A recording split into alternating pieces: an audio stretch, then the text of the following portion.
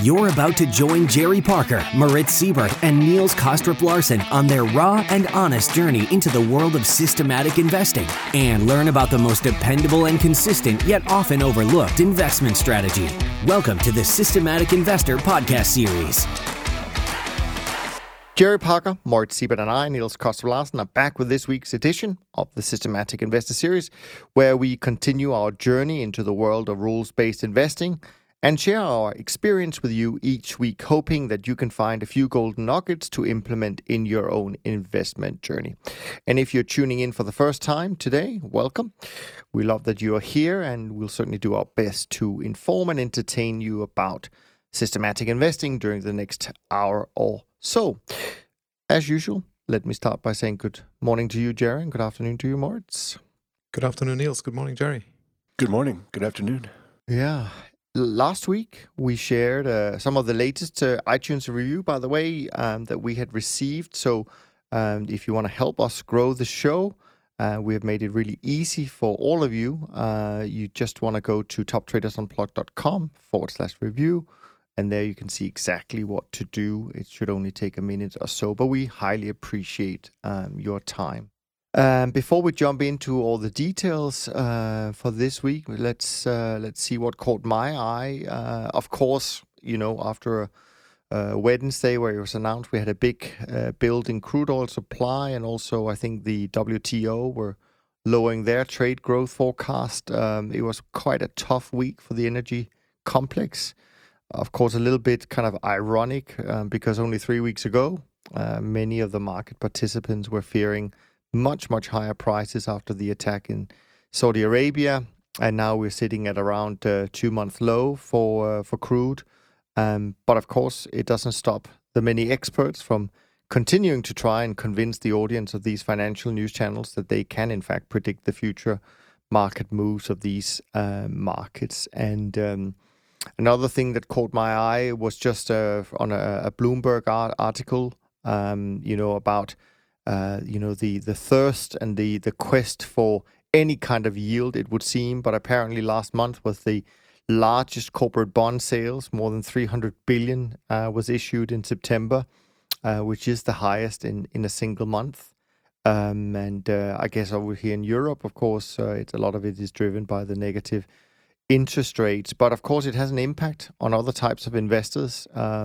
And I also noticed an article in, I think it was in Investment and Pensions, or Pension and Investments, where they talked about sort of the U.S. pension plans and how back in the day, many of them were tracking an 8% annual return target, but how in the last few years, this has really dwindled. And now there's very few that, still have that target as an achievable goal. And the median, but still the median return assumption for these pensions are still quite high. It's 7.25%, and of course it's hard to find anything that consistently pays 7.25% if you go into the traditional asset classes at least. So as interest rates or low interest rate environment really spreads across the globe, it seems like a lot of these pension plans will have to reach even further out the credit curve to get any kind of return, until, of course, they start looking at what we do, where we can still find returns. So with all that in mind, Moritz, it's good to have you back. We missed you last week, but now that you're back, why don't you take the lead as you normally do and tell us a little bit about your week in trend following? Yeah, great to be back, guys. I missed you, must say. On the thing about the yields, before I go into the performance, actually found one, when you say go out further on the credit curve, because there may still be some yield, obviously there's a lot of risk out there, probably too. And so I got asked, well, what do you buy? You can't be buying gold because gold doesn't yield anything. And I said, well, nothing yields anything these days, really, if you're, on the face of it. It doesn't really matter. I mean, show me one high-yielding asset that I don't think exists anymore these days. So, anyways, performance-wise, I haven't followed it too closely this week, but it's been up. That's what I've seen, and we've seen bonds recovering, so that means they're moving higher. I've mentioned before that I managed to keep all of my long positions, which turned out to be the right thing to do. Maybe that was just pure luck, but I definitely didn't enjoy the way down 2 or 3 weeks ago. But I had a good time now moving it back up. And the other thing that happened, like Bitcoin was very close in my portfolio of being stopped out, but I kept the long position there. It's kind of like, still down there. It doesn't look all too good, hovering around the 8,000 mark. But not that many changes. Kind of happy that I don't have a substantial position in the energies at that point in time. Relatively small. So the volatilities that we saw in the oil markets in the past couple of weeks with, the move higher, close to 60 or even higher than 60, and then now back down to, I don't know where it is, 52, 53. It didn't affect me all too much. So portfolio is in good shape. Thus far this year looks pretty good. So I'm happy about that, and hopefully that's going to continue in that fashion for the fourth quarter now. Yeah, the fourth quarter is always interesting. Certainly in the past has proven to be, at least certain years, been incredibly profitable for our kind of strategies. But just to follow up on what you said, I mean, a couple of things spring to mind. I love the fact that you didn't touch anything in terms of your bonds. Of course, the people at Nomura, who loves to talk about how we were causing this massive sell-off as a strategy a few weeks ago.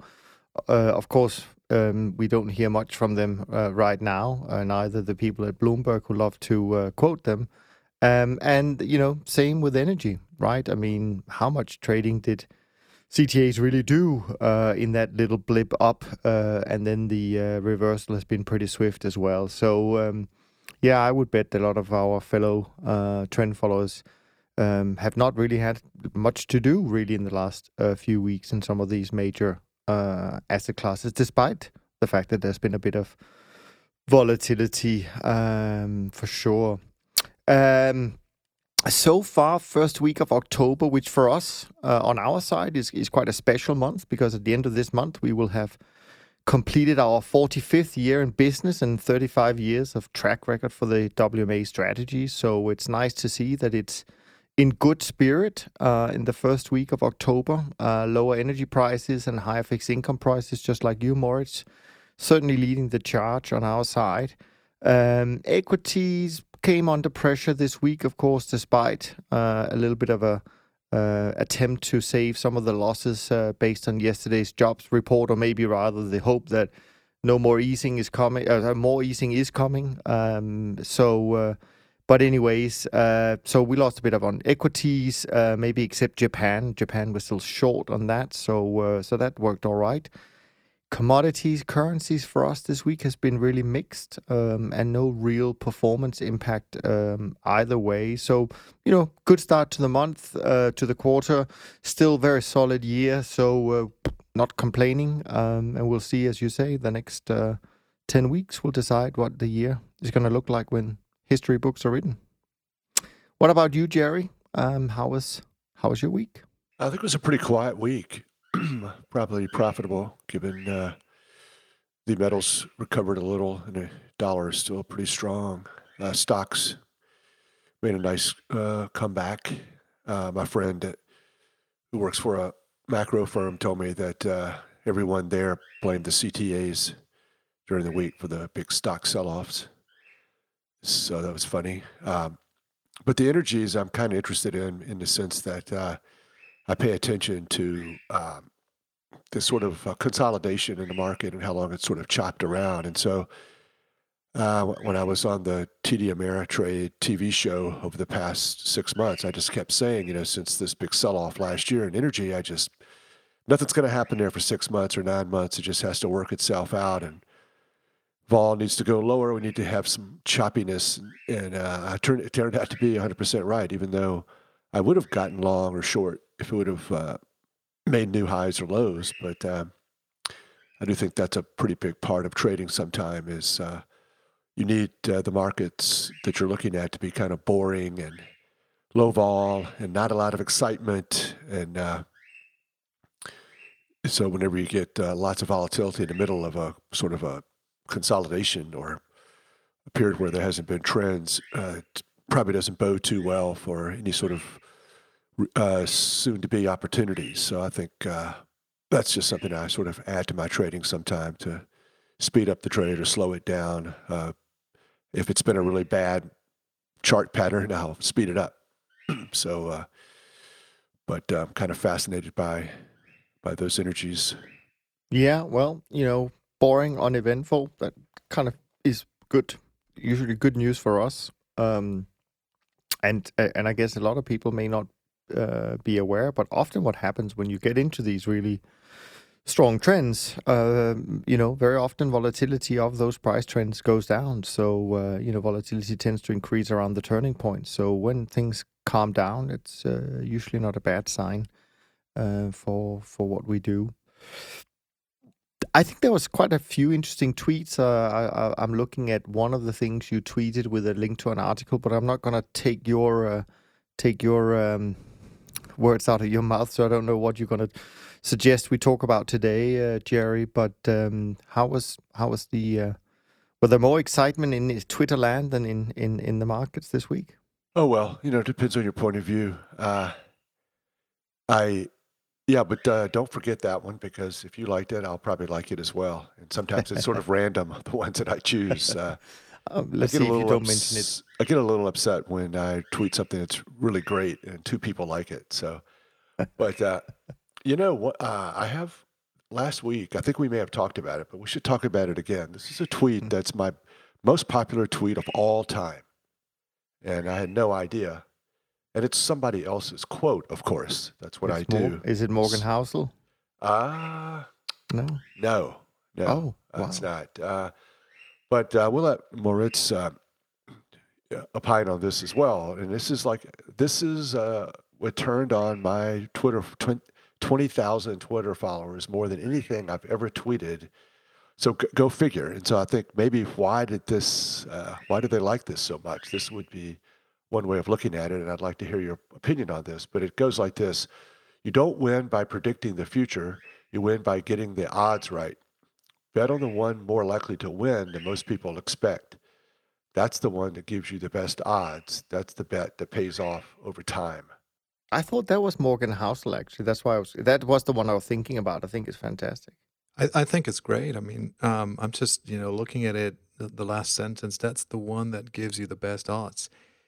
That's the one that pays off over time. I mean, isn't this exactly what we do, right? We're using our stats to exactly do this, right? No ifs, no buts. We're not predicting the future. We don't even know what's going to happen in the next minute or 5 minutes or day or month, right? But, I mean, the way I look at the way we trade is that we have that statistical body of evidence without knowing the future, but we have detected some structural patterns or, behavior in the markets that has played out in the past, which, if you want, you can say that produces the odds for us, right? If we follow that system, then the odds should be in our favor, and that's what we bank on, to be quite frank. And it's it's a difficult process to follow, but this is what we do over and over and over again, and it's just like that tweet says. So I couldn't agree more. I like it. It's funny you say no ifs, no buts, but there's another tweet you sent out this week, Jerry, and maybe you're going to get onto that. But there was someone who said about trend following that there were too many ifs, actually. Is that right? Do you remember that tweet? Oh, yeah. That's, and it comes from sort of a CTA managed futures firm. Yeah. I think they were expressing some frustration, and I so totally get it that so many people, so many CTAs in the industry in general would certainly prefer us to diversify not only in the markets, but in the strategy. And a lot of people have. My contention has always been that's probably a lot of marketing, and a high percentage of returns is going to come from the trend following versus mean reversion, the carry trade, pattern recognition, short term, whatever they've come up with. But yeah, so it goes like this. Trend following has too many ifs. They can make money in a stock downturn if it doesn't come into it long stocks. if there's movement in other markets like bonds and FX at the same time, if the move sees follow through of weeks to months and so forth. Investors are sort of getting sick of all of the ifs. They want instant gratification, and maybe these people too, from their alts, and trend following feels too passive and too if-based for many. And that's a group I've worked with, and they're a champion of the industry. So, OMG. How about people who don't like us and who are not in the industry? Really, OMG. I mean, can you tell me, or can the two of you tell me, one single trading strategy out there that is not dependent on ifs? Even the long-only buy and hold type of guys, there's a big if there. It only makes money if the market's going up, not if it's moving sideways, not if it's going down, right? Every strategy has an if attached to it. And, really when, it comes down to, we're placing bets in the markets, whether people like that word or not, and they feel they're a trader or investor. To me, it's really all about you're placing a bet in the market, and we're in that game to make money. It's actually also like, the tweet that we heard earlier with don't predict the future, just get the odds on your side. That's also what Larry Hite was saying when he did his podcast 2 or 3 weeks ago with, I think with Chat with Traders, saying, I don't know anything about the outcome of a single trade, but over time, I'd like to be the casino. I'll have the odds in my favor. Of course, this may change. It may require 100 or 1,000 bets or trades for that odds to reveal itself. But it usually does. And that is what we do. It always has a big if. There's never certainty about the way we trade or any other trading strategy. No, I mean, I couldn't agree more. I mean, I think that I think that is very true. That, of course, there's always certain conditions that has to be met in order for any strategy to make money. So to say that we have more ifs than anyone else is just ridiculous. But I do think we need to, I think we need to kind of put our, foot down at some point and say, let's just stop. Let's just stop talking negatively about what we do all the time and the performance and so on and so forth. I mean, many of our strategies, many of our peers, we were at all-time highs or pretty close to all-time highs a month ago, right? So what are we complaining about? We're not really, we shouldn't be complaining. People shouldn't be complaining about, a period of time where performance has struggled. And by the way, performance are always quoted against these indices, right? And the indices are made up by the big firms. And the big firms, they probably have struggled, but I think they have struggled because they're too big. In that article that Jerry was quoting, I'm just reading through it now, and I see that they quote massive outflows of AQR's managed futures program. Well, maybe it was too big to deliver strong returns. Certainly, as I said, because we've done a little bit of analysis, given the fact that we're coming up to some anniversaries on our side, and our performance is not worse than it was earlier on. In fact, it's probably a little bit better. So I just think we have to stop as an industry to talk ourselves down. There's no need for that. What we do is great. We serve a very important role in any portfolio, and that's what we should focus on. And sure, if you want to buy something cheap, you probably will get lower returns. I truly believe that. I've seen no evidence from some of these cheap replicators that they can compete with premium managers like the three of us. And I've seen no evidence that some of the shorter-term managers who claim that they are the trend followers are not providing the same level of convexity and blah, blah, blah. Or for that matter, that trend following is becoming too crowded, et cetera, et cetera. I see no evidence when I compare their numbers to our numbers. I see no evidence of that. So I think it's a lot of talk and a lot of nonsense, but I think we have to change the conversation. I know we are trying, and maybe we need to work a little bit harder on this, but there's just too many people out there talking the strategy down. So I'm not surprised that investors sit back and think, oh, but why should I even look at managed futures? But because even these guys who work in that space feel it's not doing so well. I think it's wrong. And I think we should hopefully be able to make it a little bit more nuanced and objective and not just look at these big indices as a proxy for all managers. I mean, how often, when you talk about hedge fund managers, you often talk about specific managers doing really well. We should do the same. There are CTAs, trend followers out there who are doing still really well. obviously saw one of the articles in the news this week about a fellow Swiss manager that we all know getting great reviews in the press. So we should find more of those cases, and we should talk it up.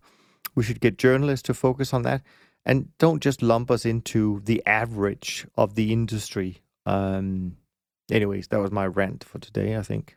Yeah, like I said last week, I think it's so important to acknowledge that we look at this as a pretty risky situation to put your money in the markets, whether it's stocks or futures. And looking at this as a bet is perfectly fine, and it's the right mentality to have. Some sort of crazy way, the trader type, the speculator type, who, like us, is incredibly diversified and with longs and shorts, takes small losses, has a systematic approach with rules, pays attention only to price, is perceived to be, in some circles, would be less than that we should be compared to these amazing, morally and ethically superior investors who, along a bunch of stocks that have gone up, as if they have anything to do with that except owning them and drinking the Kool-Aid and looking at buy and hold as some sort of religious experience, and then, of course, always being susceptible to 50% or whatever percent drawdowns. And the rule is buy more. So I think this is the proper way to look at things. And like most things in life, the conventional wisdom has it backwards. Yeah. Good stuff. Good stuff. What else happened inside your Twitter feed this week, Jerry, that will spark some more discussion on our side? Well, this one was popular, but it's a topic we've talked about a lot, and it did come from Morgan Housel. He's always good I look forward to Fridays just to see what he's going to write. And he wrote an amazing piece this week that has little to do with this quote, but it was in there. So for my purposes, I will use it. The world is driven by tail events. A minority of things drive the majority of outcomes. It's one of the most important concepts in investing, where a few positions may account for most of your lifetime returns. History is no different. Moritz? I'm reading through that. We all know that, and we've, mentioned that repeatedly on that show, that, strange things and things which nobody expects, they occur more frequently than anybody would love to admit, right? But still, that's the case. So those are the tail events. Not all of them are black swans. It's just, some are those extreme events. And I believe it's true that they drive a lot of the overall returns. I mean, I've seen studies where, if you took out, I don't know what it was, like the 20 or 30 largest S&P returns, your performance would really deteriorate to close to nothing, right? So you really depend on those outlier returns, and you need to be there, which also to me means that I cannot pause my trading system. There's just no way to time those type of things, right? You're either in the markets trading or you're not, but it's impossible to time those type of events. You need to have a robust strategy that will be able to work with those type of markets when they throw a curveball, and so that they don't hurt you.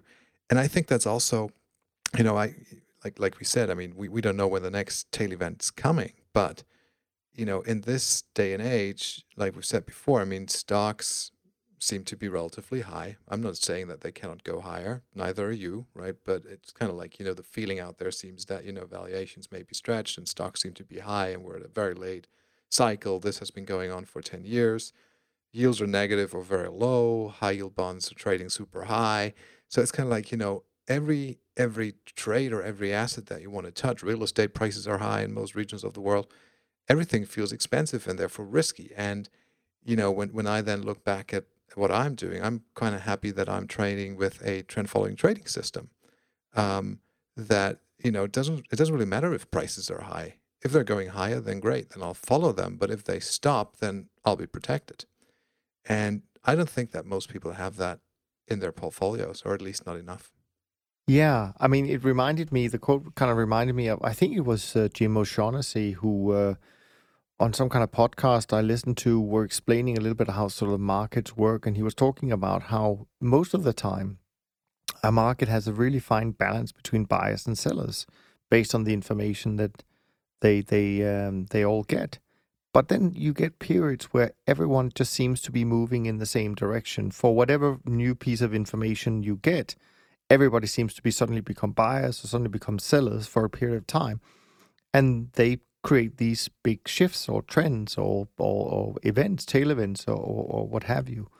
And so, yeah, I mean, of course, you would expect that these things, will continue that it will continue to operate like that. And certainly our strategies and a few other strategies are very well positioned to make profit from some of these events, not all of them for sure, but a good part of them. Look, the one thing I will say is that these tough events, those tail events, extreme events, they will pop up again in the future. I think I'm ready to make a bet on that. The last 10 years have been so incredibly smooth, right? With a 60-40 bond equity portfolio outperforming pretty much everything that's out there. And most people, or many people, don't want to say most, but many people don't even remember the last big crisis, right? So it's kind of like we're blinded by this decade of super smooth buy and hold kind of returns. But when you look at the history of markets, I mean, there have been those periods which have been extremely wild and distorting and full of tail events all over the place, right? And none of us can outsmart history. I mean, I'm definitely not betting on that. What is clear is that, I don't want to opine on the valuation of equities, but the world has a lot of debt. I think never has debt been so high in all of the developed countries. There's a trade war going on. There's geopolitical tensions. There's this and that and the other. Do I really want to be going out buying and holding stocks at that point in time, or do I want to have a strategy that will get me out of those positions if they turn around and turn against me? That seems private equity is the way to go, Moritz.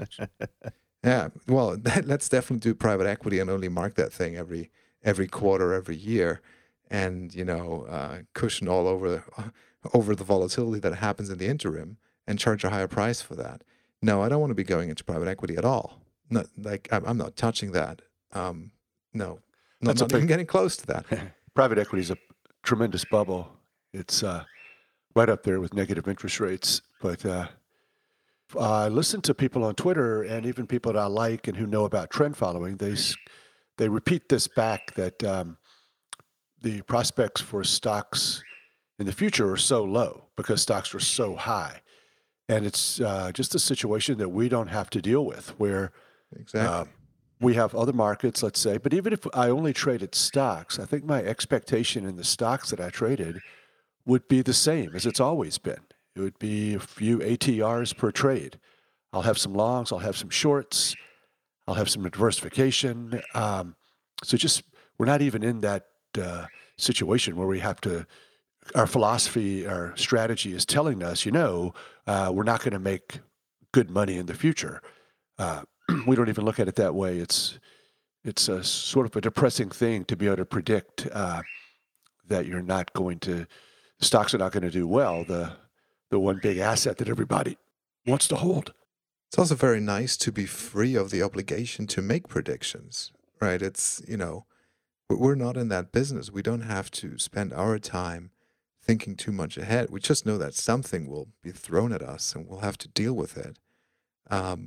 But, going out there and forming an opinion on what's going to happen in the next month, next quarter, or next year, and then be proving wrong because that is what normally happens, kind of feels good to be out of that business and not carry that burden. Let other people do that. If they want to be a salesman or sell their business and, do something with that, that's just not us. Well, for one, when you don't make predictions, you're never wrong. So that's a good start, I would imagine. But just going back to the private equity, I actually had dinner with a few hedge funds here in Switzerland a couple of days ago. One of them used to work for one of the really big U.S. firms that went public early on, and he was saying, well, what you never hear about these funds are that the returns that are quoted about how great is private equity, it's all based on predictions really about what they expect. When you look at the actual returns, that are realized when everything is said and done and all the exits are in and all of that stuff, it's not quite as good as they claim. And he was certainly aware of a few funds where they're still in them, and firms are still charging their 1.5-2% management fee, but they just can't get out of the last few positions. So not necessarily a great situation to be in if you're an investor. But those stories never really make it to the news flow. What else, Jerry, did you want to share with us today? So let's do another Morgan Housel. Let's do that. I like this one. No investment strategy is proven until it's survived a calamity. Things that can thrive while the wind is at their back outnumber those that can endure the complete wrath of the real world 100-1. A strategy that's only viable when everything is moving in the right direction can look the most impressive. But markets survive on a steady diet of fragile ignorance, chewing it up and spitting it out whenever it's exposed. Pretty funny. Love it. Yep. So we've definitely been through some calamities. Our own performance, let's say, taking small losses, not having a lot of trends. But I think, 2008 calamity is probably what they're talking about. You got to have those shorts. You've got to have a rule that gets you out when the trend starts to turn. And it's always nice to have some commodities and FX in the portfolio as well. So I think, one thing that CTAs do is survive. I think people do get sick and tired of churning water and not making money, but we do have a tendency, the strategy is built upon the idea of survival. I think it's true, and I think, as I mentioned before, there aren't that many strategies that I can find that has track records as long as in the CTA space. The problem with long track records are that they can look volatile, and because clearly, investors had different appetites. Certainly, when we got started, volatility wasn't a big thing, and you could even attract investors who liked volatility because they understood the efficiency of their capital invested. So they didn't mind that. The institutionalization of our industry has really changed that, and now everyone is kind of afraid of losing money, and so we try and make us look safer, less volatile. But when you deal with inherently volatile markets, putting them through any kind of model, even a trend following model, is not going to remove the volatility magically. So we have to expect that volatility, but certainly I think that the institutionalization, the investor base in CTAs and hedge funds in general has driven down this, and everybody is looking for that elusive, smooth return profile with very small losses, etc., Yet they completely ignore, as Jerry often quote, the fact that where they have most of their assets, which is in equities, that is really an 8% return strategy with a 50% plus drawdown profile. That has not changed. It's just that we've forgotten about it. And as you also said, Moritz, many investors, many people working on Wall Street, so to speak, or in any financial center, have never experienced a crisis, let alone a period of interest rates going up. And we know interest rates going up can have detrimental effect on not just interest rates as an asset class, but on many other things. But we haven't seen that for 35 plus years now. So what's going to happen when that starts to turn? That wish of the market, or the wish of the investor to have steady and smooth returns, as we have said before. I believe, without being able to prove it, but I believe that this is building up a lot of risk for investors. It's very risky behavior to build a system or be focused on the trading strategy it is only smooth, because I think it has a lot of hidden risk. You're building something that has risks hidden away, probably in the left tail, because, in a simple way, that's akin to selling out of the money put. So, doing some mean reversion type of strategies, all of those type of things, they warehouse risk in a hidden part of the distribution that's not immediately available to see. That's very different to what you and I are doing, or the three of us are doing, where that risk shows up in very frequent small losses, and it's difficult to cope with for most people. But the alternative of being this like smooth and steady guy has existential risk for the portfolio. And one point that I always have difficulties with, because it also, comes back to our business, it's when we say, okay, well, as a business, we also have to deliver or maybe do what clients want us to do. And we have to give them what they want for a fee, right? Because then the client is happy. But if that requires us to produce strategies which have risks hidden in their tails and then give that to clients because that's the way to build a business, I don't think that sounds too nice. And I don't think that's the right way to go about it. So I'd rather have the strategies stay pure and maybe volatile and more difficult to cope with, but have a better relationship, explanatory relationship with the client, and say that, this is what you have to accept if you want to survive in those markets. And survival, again, let me quote Larry Hite there, 3 weeks ago when he was on that Chat with Traders podcast, or 2 weeks ago, whenever it was. He also said it like all the other guys that have survived for years and years and years. Rule number one is survive in those markets. That is the most important thing. Do not go out of business. You don't get a second chance, most of the time, at least, unless somebody stakes you again. But survive.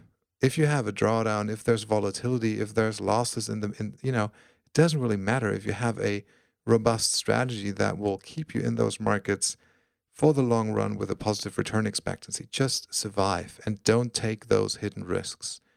And I think this is probably one of the most important things that if you trade in those markets that you really have to embrace and understand and come to terms with.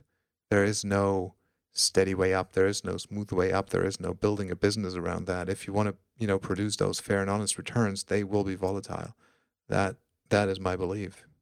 And I think that's one of the reasons we make money, is because we've looked at the data and said, I don't like it, but I like making money more. I like being safe and having an approach that has a reasonable return with reasonable risk. That's why I've always kind of not been a cheerleader for the idea that, well, find something that suits your personality. Well, this definitely does not suit my personality. If you want to trade short term, then find something short term. If you want to trade counter trade, no. I want to find something that's going to work. And more than likely, it's part of the reason it's going to work is because people don't like it in general. So, that's from 1983. That was one of the big turtle tenets. Trading is hard. You probably won't like the things you have to do, and search out for those things and be willing to do them. So yeah, it's versus expecting, a long only approach to continue to work forever and just sit with the debilitating drawdowns that can occur. 50% can be small sometimes. Yeah, and I think when you talk about Larry Hite and this mantra about first and foremost survive. I mean, what he really says in the book is that it's back to the rule. What is the rule? And the rule is cut your losses short. I mean, that's the rule in his opinion. And then there's a few extra things you add on to that. But I think also, I mean, again, when we talk about these things, I mean, it's funny when we're in the machine room every day. We see it from the inside. We've seen it for firsthand for decades, right? And we feel very confident. We feel very safe with that investment approach. But it's interesting to see that to many people, it's the complete reverse, right? They see what we do as being incredibly risky. And so to me, that's incredibly interesting that people can look at the same thing in two so different ways. But, again, going back to, I think, your point, Moritz, we don't need to be everything for everyone. We don't need to please everyone. And I think that our industry as a whole, maybe we are trying to please, the very, very large investors, the pension plans, the endowments, et cetera, et cetera. And in order to please them, we have to change. But we could also just say, well, why don't we just stay true to what we do? And we manage money for those investors who like what we do. Instead of trying to be liked by everyone, we just stick to what we do. And there should be enough investors out there to make a business of it. But we don't have to. We don't have to change just to please a wider, audience, so to speak. Just stay true to what we believe in, and those who like what we do, they will find us and they will join us. So I think that's important. They will change their mind. Yeah, and they'll see the benefits, and they already kind of see the benefits. Good stuff. Lots of things to talk about. Do you want to take some questions? Do you want to do more? I mean, there's lots of good things that come out of Jerry Sweets this week. Let's do this. Make this the last one. And my link doesn't work any longer. But this was an interview on Real Vision that Moritz told me about. I can't think of the guy's name, but he had a really good quote. And I think he's like a private equity guy. But there's overlap in good investment philosophy, regardless of how you do it and what your ideas are. And once again, he goes, if your entire model is based on mildly good foresight into the future, and the future is completely unpredictable, then that entire exercise is merely an attempt to increase your confidence that you're increasing your accuracy. So it's doubly bad. So no one believes in forecasting or predicting the future. I mean, they say they don't. They talk like they do, but if you put it to them, I think very few people will say, oh yeah, I can predict the future. But nonetheless, I think sometimes their actions betray that idea that you can't predict the future. It's the first thing I like to say to clients. No one knows where these markets are going. Follow the price. The stock market is not inherently superior, not a better trender. It's just a matter of time before things kind of get back to normal for us, I guess. Yeah. If it's the private equity guy, maybe that was Daniel Rasmussen. Yeah, Dan Rasmussen. Yeah, could be. Yeah, that was the one. Yeah. Yeah, I think what he said in this interview is that a lot of the private equity returns, they can be replicated by being long leveraged small cap stocks. And, for much lower fees, better liquidity, better transparency, no lockups, et cetera, et cetera. It's just a better investment experience. Of course, he modeled that. I don't know exactly how he modeled it, but my hunch is that there is a lot of truth behind that, because when you look at leveraged small cap performance, it pretty much looks like private equity performance. Good stuff, guys. Okay, let's look at the questions. First one. Right, so this is a little bit of a different question, which we're happy to take as well. So we'll be challenged on a wider range of knowledge, but it's from Chris, who says, unfortunately, he can't make it to our New York event, but he had a question. So we'll definitely be happy to take that. And by the way, there's only probably one space left that we would like to fill at the live event. We now have also our special guest coming, Denise Scholl.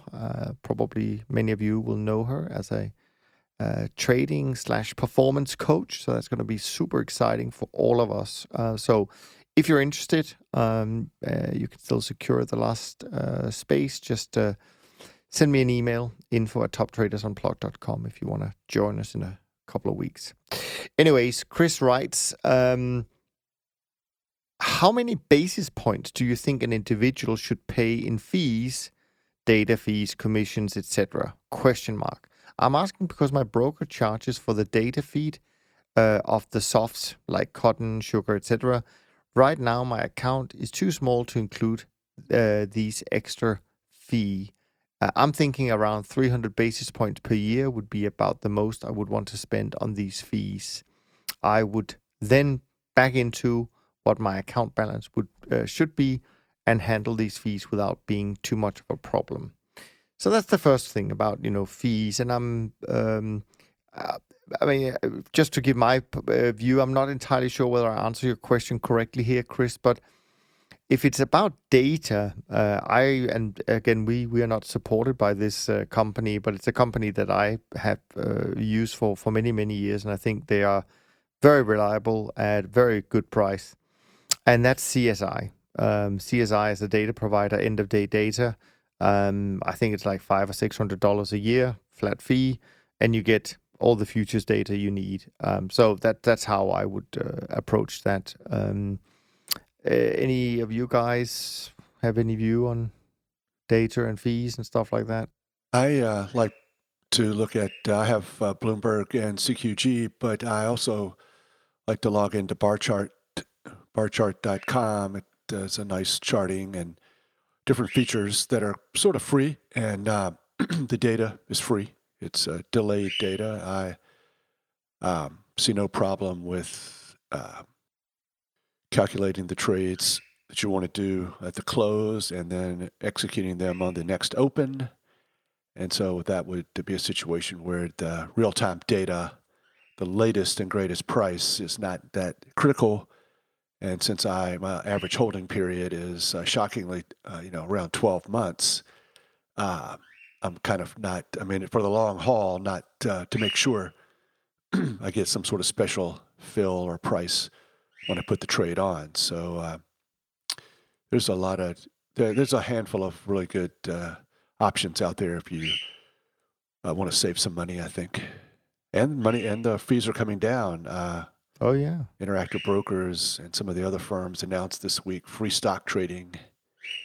There's some loopholes there. There's some, I think Schwab was willing to do it, but they're going to take a lot of your interest income, but there's not a lot of interest income to be had. So got to be careful with these seemingly amazing deals. Do they take the negative interest income from us as well? But speaking of that, you mentioned a firm which is obviously very well known by many people. But I will say, I just had a client coming into our fund this month, and he said that, okay, they might be cheap on some things, but they charged him 4% to make a wire transfer out of his account, which I think is just outrageous. But so be careful. It's not always as good as it seems. Moritz, I want to maybe get you involved on the next question that Chris has. And that is, do your rules follow the front month contract or the one with most open interest? Along the same lines, do your rule follow the continuous contract data or the month that you are trading? I keep a spreadsheet that I do my trades off. It does differ from the continuous contract a little bit. I follow my spreadsheet and not the continuous contract. Just wondering if there's a reasoning to do it differently. So, Moritz, I know you're an expert in this. So, with so many other things you're an expert in, but well, I'm not so sure about this, but I definitely roll my contracts and I back adjust them for differences. So that's how I do it. And I'd say for most of the markets I trade, I am in what's called the front month contract, right? So, for instance, if I'm trading the DAX contract, or I don't know, the Eurostoxx contract, Hang Seng, whatever it is, that is generally the front month contract, meaning there is one contract that is actively traded, which is the nearest to expiration. That's where the liquidity is, that's where the open interest is, and then I roll out of that contract and into the next contract, depending on a specific roll schedule that I have developed for myself. That is not dependent on open interest. I know there are people out there which roll as a function of open interest, like when the open interest changes from one contract to the next, then that triggers a roll. I don't do it. I have a roll schedule that uses days, where say, I want to roll 2 days prior to a last trade, or 1 week prior to a last trade, or 2 weeks or 3 weeks prior to first notice, whatever the case may be. Now, there are some contracts, the short-term interest rate contracts, for example, where you can see the full strip or a large part of the strip that's available trading very liquidly. So that allows me to trade, for instance, the June 2020 euro-dollar contract. It also allows me to trade the June 2022 euro-dollar contract, right? Rather than just the next expiry month, which now is December of 2019.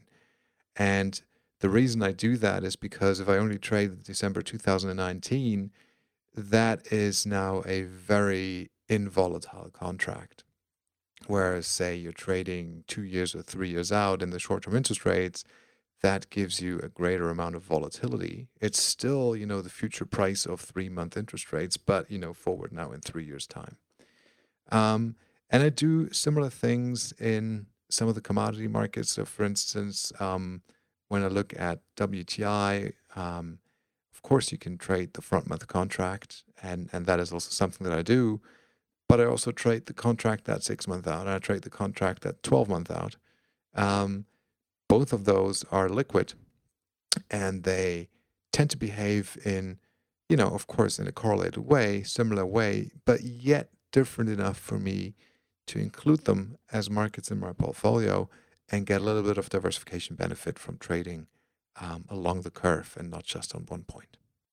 Very detailed answer. Hope that was exactly what you were looking for. Chris, do you want to add something? Just that you were right. He is the expert. Yeah.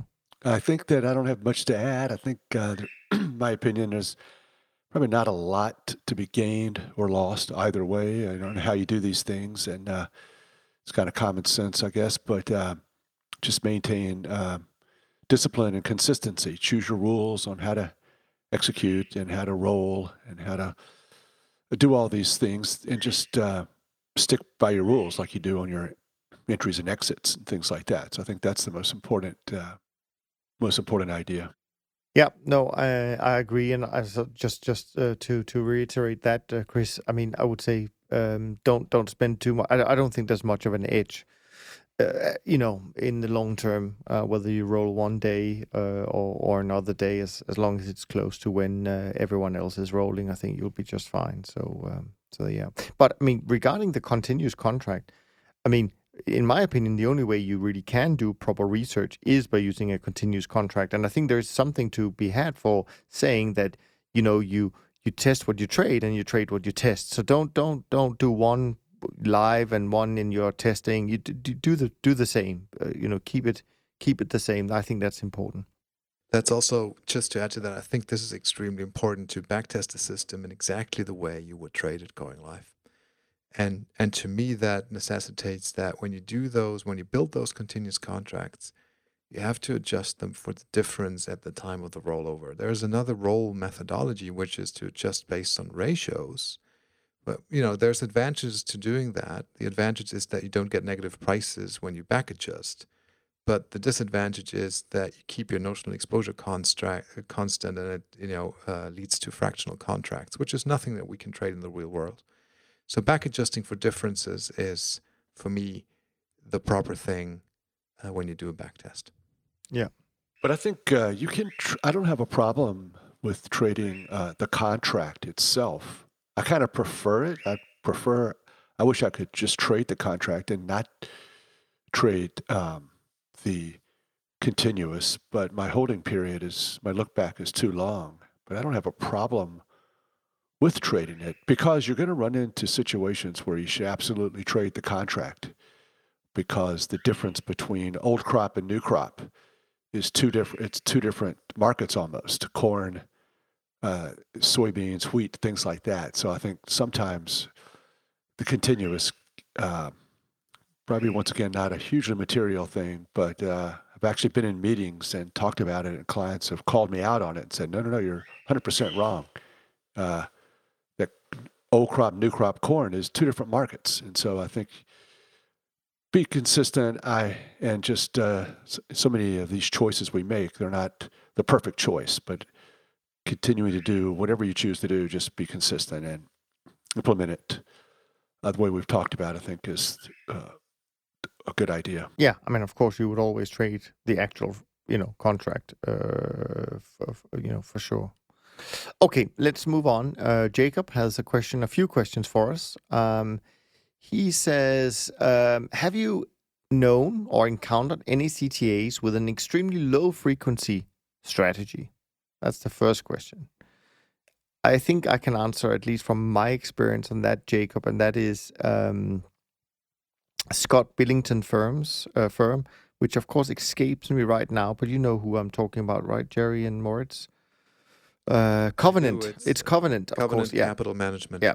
I Covenant. think out of Tennessee or something like that.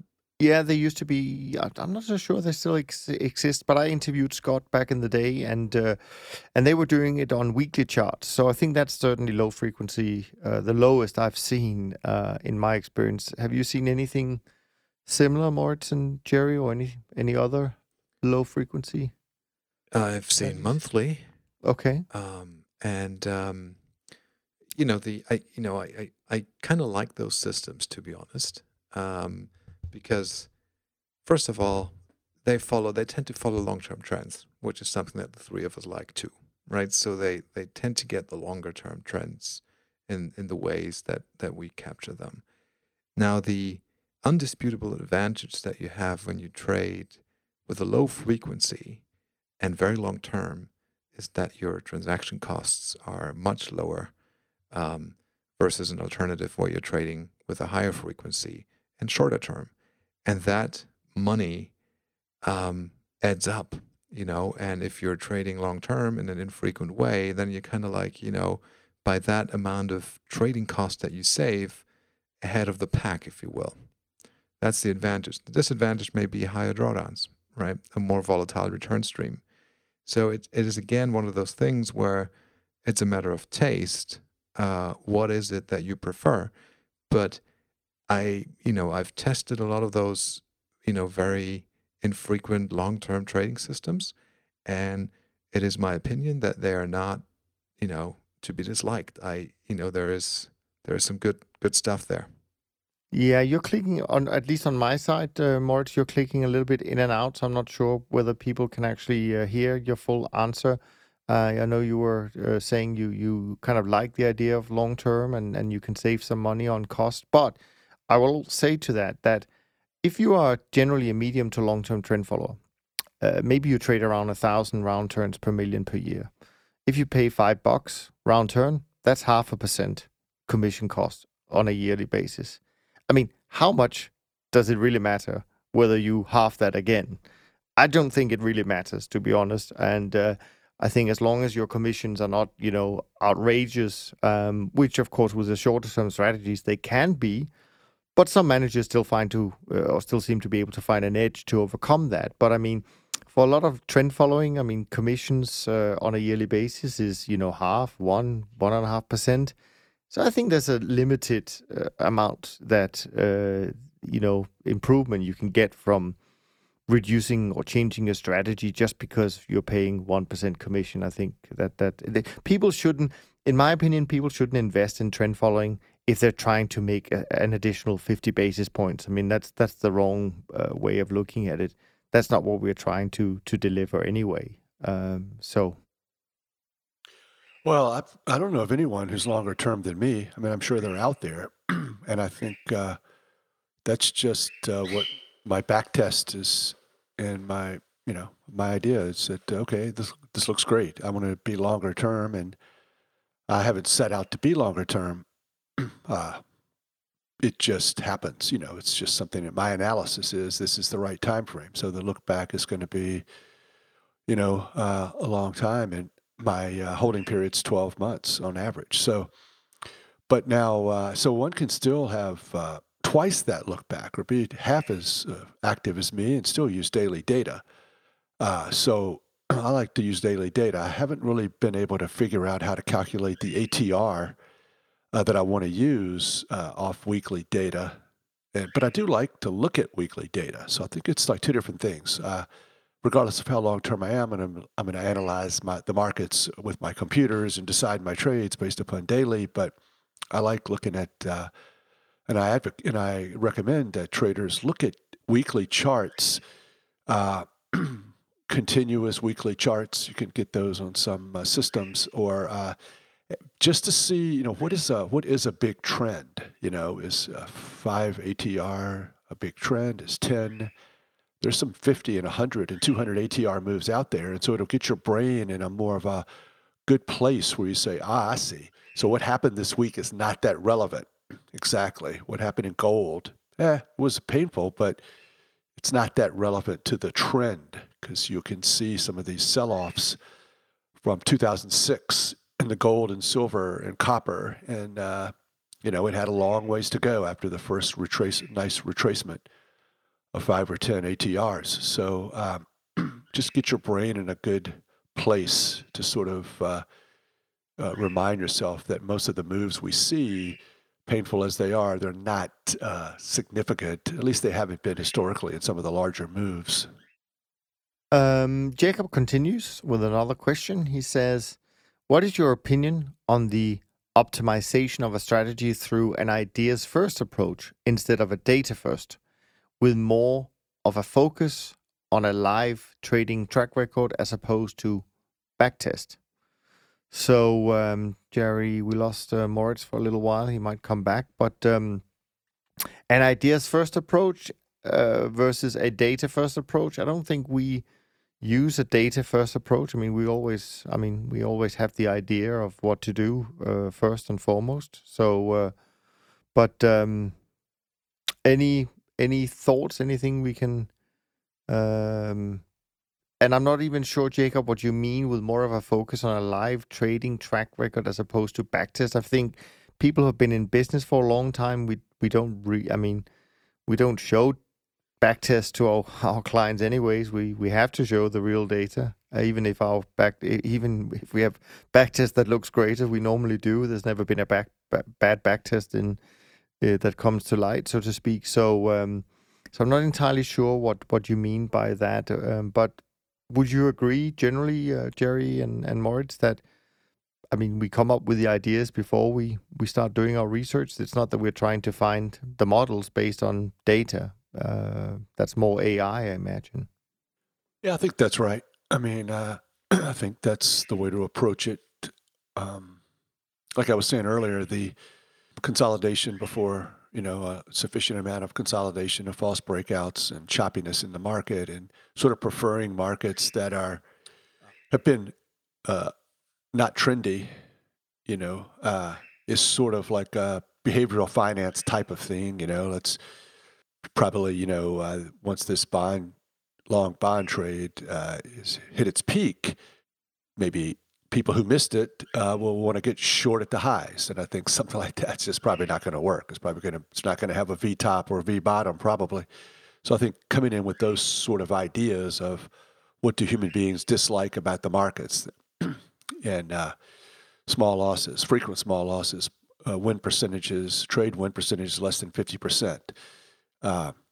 These are things that I think you sort of want to start with in your head and then see if they kind of work and build upon those ideas versus sort of data mining and, like you said, AI and machine learning.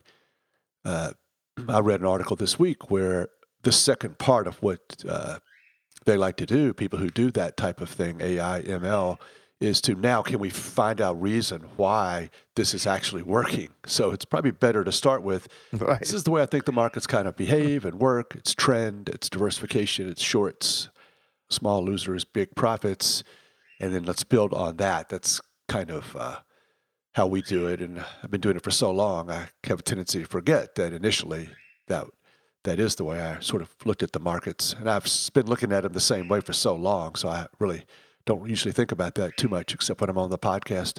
Yeah, no, I think that's a very good point.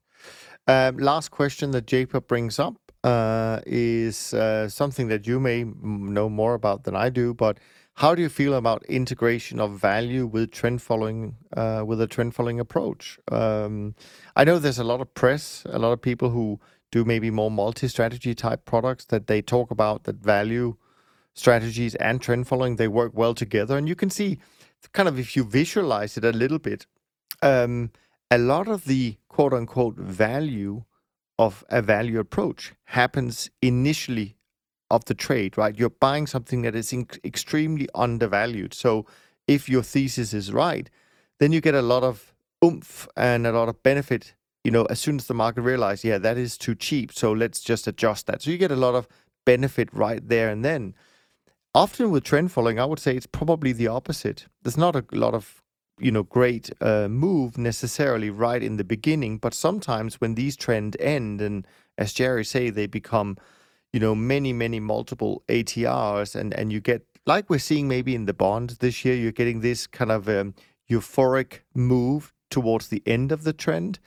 So you can kind of philosophically say that maybe the reason why they would work together well is that they deliver some strong returns at opposite sides of the trade. Value in the beginning, in particular, until it's not undervalued anymore, and trend towards the end of the trend when everybody jumps into the trade, and that's where it often finishes. So that's just one way of looking at it, maybe. Don't know whether you have some experience, Jerry, in terms of value combined with trend. Honestly, I read a lot about value because people write a lot about it. I don't think I know exactly what it is, primarily because I've never seen them list the rules. Right. So if it's not rules-based, I don't like it. You shouldn't like it. It hasn't worked for a long time. If we're talking stocks, I don't know. It probably has never worked, probably. I don't know. Does it really work? I'm skeptical. Without rules that I can back test, I'm not a fan. But I think there's two ways to look at this. You can replace value with something other than trend following.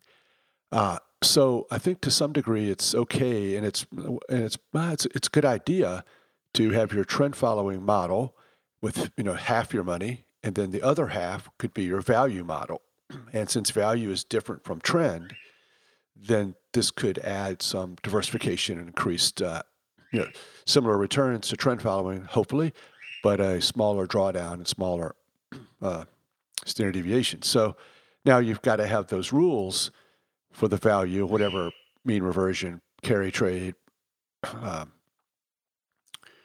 pattern recognition, whatever it is, value, to add, to trade maybe 25% of your money or half your money or whatever, So that's perfectly fine. But you can't kind of mix the two. You can't sort of say, okay, I have these trend following signals and they kick in when the value signal confirms it. So nothing is going to be able to help out the trend following by polluting the signals. So I would never be in favor of that. And I would say that if value works, if you have a systematic approach to value or anything, probably adding the trend following piece to it as well. Okay, we'll buy when the value says we should buy, but it has to make a 20-day high or whatever. That probably is not going to help either. So you want to keep them separate and apart to do their own thing, just like I have System 1, System 2, System 3, System 4, and I trade them all separate. And so I think separate, it's possible, but we're not going to, this podcast, all of us guys, it's in our name. It has to be systematic. Well, we hope to bring you value, of course, but it's a different kind of value than what you were asking about, Jacob. But I hope it was useful. Moritz, let's see if you can tune in on this one. I know you had a little bit of a technical challenge, but we have one more question left, and that's actually from Adrian, who will be joining us in New York in just 3 weeks' time. So very much looking forward to that. And Adrian is asking, one question I would like to ask the panel is related to the concept of discipline. So what does discipline mean to all of you, and how do you stay disciplined? Well, I think to me it's following the rules. And every single time you have a signal to buy or sell, you do that trade. And then you have your rules like we spoke about execution and rolling the contracts on a continuous contract or whatever. Then you're just continuing to follow those rules. Now, I think it's perfectly fine to, after you've done your great research and your back test and you've come up with a new idea that wasn't just number crunching and so now you've got a new set of rules. Now carry those forward forever or for as long as you want until you come up with an improved version of your set of rules. So I think it's also important that you can build into your system a lack of discipline as well. So you want to be careful that the system is robust and following the strategy. Whenever you have a rule that says I'm going to buy, if A happens and B happens, I think that's okay. But if you have a rule that says I'm going to buy if A happens or if B happens, that's problematic because you're reducing your sample size quite a bit and you're not being consistent and you're not handling the trades the same way each time. Sometimes you buy at A, sometimes you buy at B. So I think that is a way that an undisciplined approach can creep into the rules themselves. So just by following rules, however necessary it is not maybe enough discipline. You can have undisciplined rules. Yeah, no, that's true. But what I would add to that, Adrian, is that I completely agree, of course, with Jerry. Discipline is doing the trades and all of that stuff. That's one thing. I think you need to take the concept a little bit further. I think you need to have discipline in everything you do in terms of your research as well. I mean, you need to be incredibly disciplined about how you do your research. Don't cut any corners, even if it's tempting. Do the work, and do the testing, do the paper trading, do all of those steps. Never cut a corner. I think that's equally important when it comes to discipline. Yeah, like Jerry said, follow the rules. But I think, what's important is that it's always extremely easy to stay disciplined if you have a good run. Staying disciplined is so, it's super easy when you're making money every day, every month, right? It comes, the difficult points come when you're in a drawdown, when you're losing money, when there's a series of days that give you pain. And the trick here is to stay disciplined, to follow the rules. And some of the tricks that we have mentioned, or at least tricks that I think, we use to do that and achieve that is to, first of all, look at the track record of your system for a longer period of time, and then put the current environment, the current loss in perspective vis-a-vis what has happened in the past 5 years, in the past 10 years, or in your case, Niels, even in the past 35 or, 45 years, however far you can go, and see if, what you're seeing today is really anything that's out of the ordinary.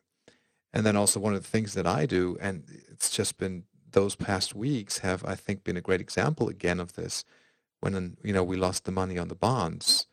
And it's kind of like, remind yourself that those things happen and that there have been instances in the past where similar events have happened of similar magnitude, and that you've recovered from them, and that there are, sunnier days ahead, and sometimes it only takes a couple of days before you recover the loss, as, by the way, has just been the case. I think I'm now back at, an all-time high in terms of making money from the bonds this year. I've probably more than recovered my loss, or just about there. So it's, what has that been? 3 weeks? 2 weeks? And it's funny you say that, Moritz, because I remember that week. I remember that conversation. I think a lot of our listeners will remember that conversation because there was a lot of emotion in the air that weekend we talked about, because it was a tough week to get through, even though we all said at the time, well, in a few weeks' time, we don't even remember it. And I think that's exactly right. What you're describing there is that you don't even think about it now because, it was a 1 week event and you're back to where you were before it even happened. And so life moves on. But of course, you make a great point that discipline is discipline throughout the good times, but most importantly, throughout the bad times. Because what you want to avoid is to react to a tough time and make changes on a whim to your system. That's probably the worst thing you can do.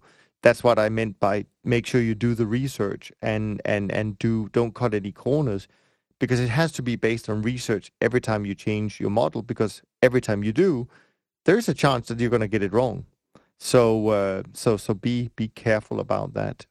Any thoughts on your side, Jerry? Or I really like the part about the research. Yeah, have a team, a group. You've got a process.